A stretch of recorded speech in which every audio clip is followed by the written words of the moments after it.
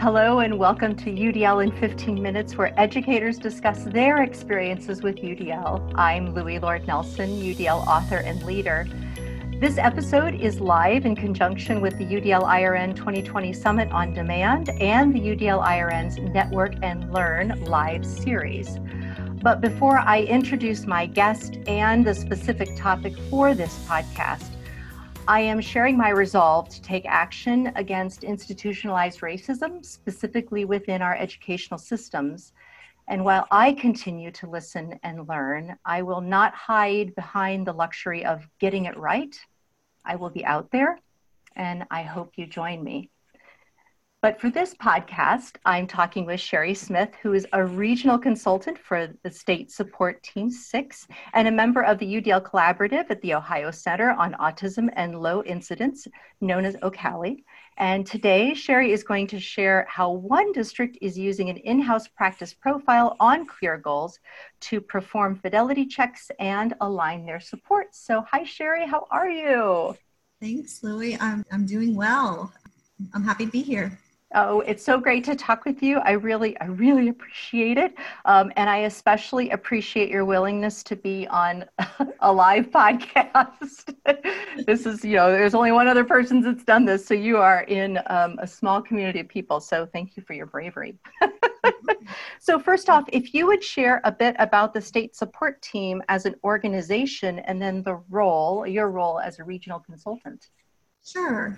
So in Ohio, there are 16 regions, state support team regions, and Region 6 is on the western side of the state. We support about 47 school districts, and we are just a part of a state system of support that collaborates with schools, families, and other regional partners through a continuous improvement process. And our charge is really to ensure that each child, and that's part of our strategic plan, that language, each child, our future, that each child has access to high quality education. So we do that through leadership development. We support team development. We try to build capacity, professional capital within our teams, and also inclusive instructional practices such as universal design for learning. Yeah, so your role is really broad. I feel like we're tapping into, it's dangerous to put a percentage to it because then it sounds like it's weighted, but it sounds like this is a corner, like this is like a 20% or something because it sounds so broad. Am I right? Yeah, so there are different hats that I wear. I support districts in special education, post-secondary transition, but it's almost like once you see the framework, you can't unsee it. And so it, to me, sort of bleeds into all those other areas, helping students prepare for life after school transition, right, is really helping them become an expert learner and learning what skills work for them and what skills are going to translate. So I see it reaches multiple areas. Yeah, I love what you just said. Like once you see the framework and you start to really understand it, you just can't unsee it. It's there. And maybe people who aren't as used to it or aren't as invested in it yet, you can potentially get under their skin because you're like, oh, it just so connects here and it's it's this and that and the other. It really is. From time to time. Yeah. UDL, what? No. I know. So what route did you take to get to this point as part of the state support team?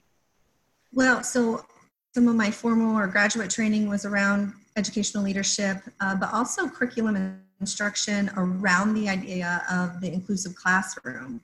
And a lot of my experience has been, it started out in special ed. I was exceptional school education ESE teacher and school specialist in Florida and consultant. I found that I was oftentimes offering and working with teachers in ways to improve what they were doing in their classroom for students with disabilities, but then we were finding ways that would translate to all students. And so when I heard of UDL, when I first heard of it, it just clicked like, oh, of course, that totally makes sense. And then I was really excited about going back into the classroom to be a co-teacher because then I wasn't just coming from special ed. I felt like I could really have a conversation about all students. My co-teachers embraced that. I had some really wonderful teachers that I taught with. And so that idea of becoming an instructional coach just started to come about. And then when the state support team was hiring, it just appealed to me. Really, now instead of just working with one district, I could work with multiple districts and just impact so many more students. So I was really excited. I just jumped on that opportunity, and I love it. Yeah, I agree with you in that being able to spread it, being able to spread your experiences, but then also see the impact across several different sites can be really exciting and I think fulfilling. Yeah. So in this life that you have of supporting these different districts, you have one district who specifically adopted the action of a practice profile, and they chose to focus on clear goals. And that was kind of the story that you were going to share. So I guess starting off with, maybe, I know you did a session earlier, go ahead and reference that so people can go back and find it. If you've purchased the access to this week's conference, which is so worth it, then you would be able to go back and see Sherry's presentation from earlier this week. But you can reference that and then just get into like what a practice profile is and tell the story.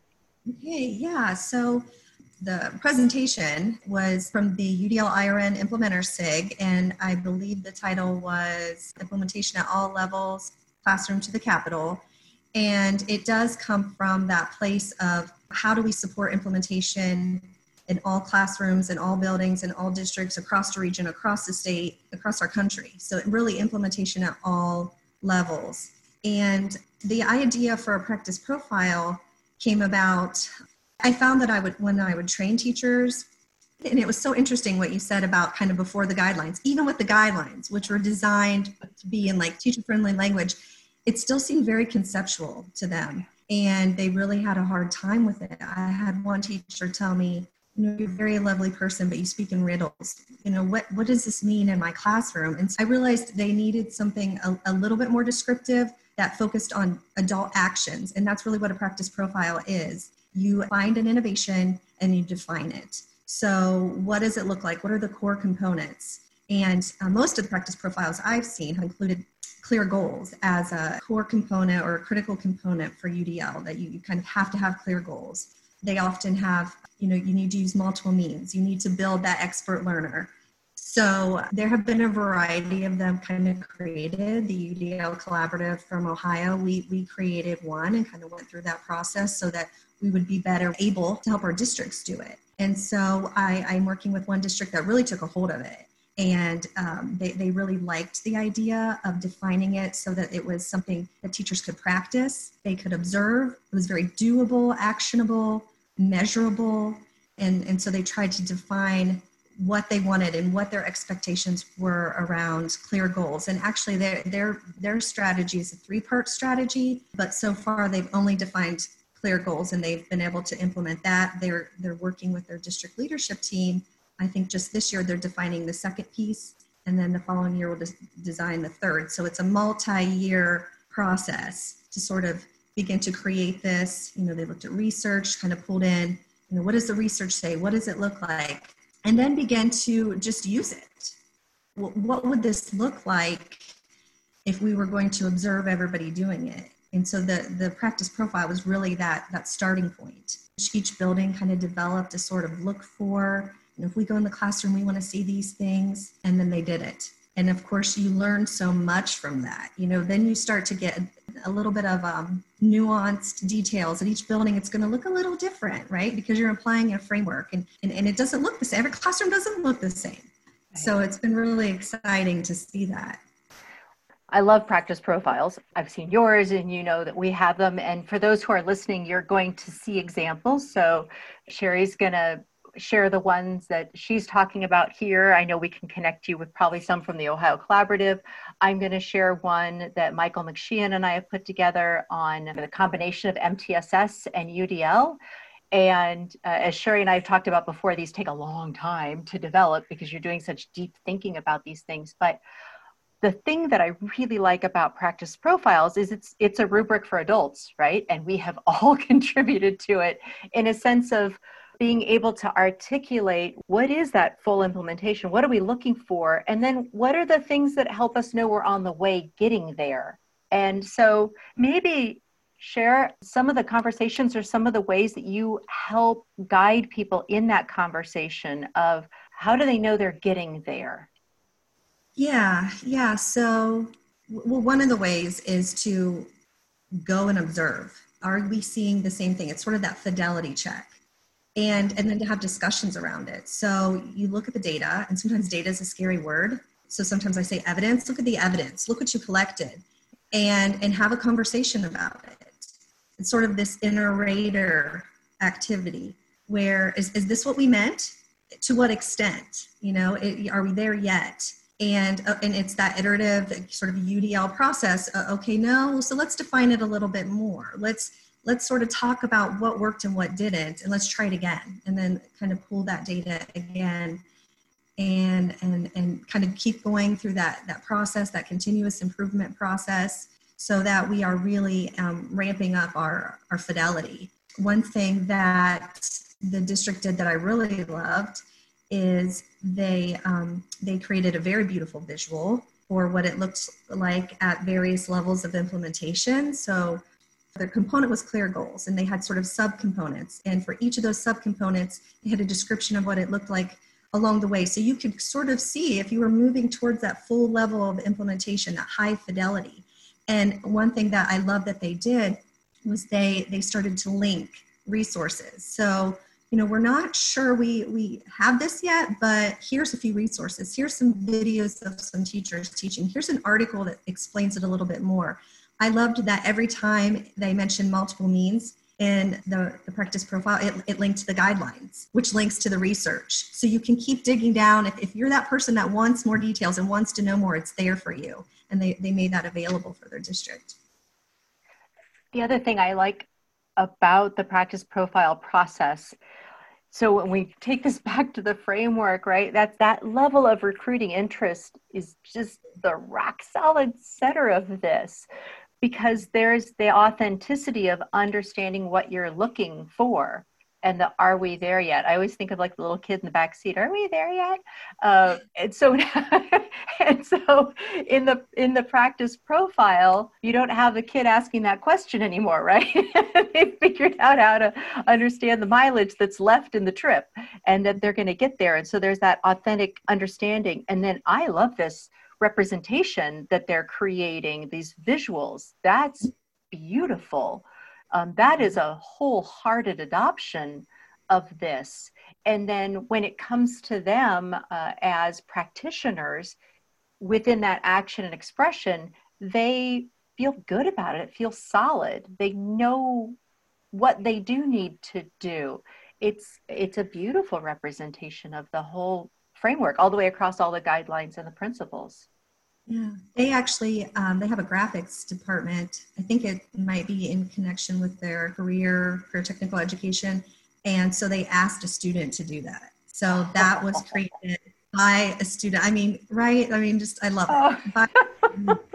For the district, they had conversations around it.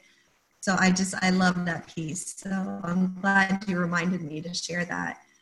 But I would agree with you that the whole process of building a practice profile it's a learning process in and of itself, because you think you have an idea, you think you know it, but through conversation and asking questions and reflecting, everybody's knowledge grows. And it's good to have sort of those, are we there yet? People, those maybe that are new, because what we found, especially in the UDL Collaborative, is we're all sort of, somebody comes from each region, each of the 16 regions. So we're sort of the leaders in our region in UDL, and we think we know what we're saying, right? We think we understand it, and we do so well that when we brought some people in who were kind of new to it, we weren't as clear as we thought we were. And we had to break it down a little bit more and explain it in maybe a different way. But that's an important piece too, is to have your experts, but have those that are sort of new to the innovation or to UDL when you're creating it.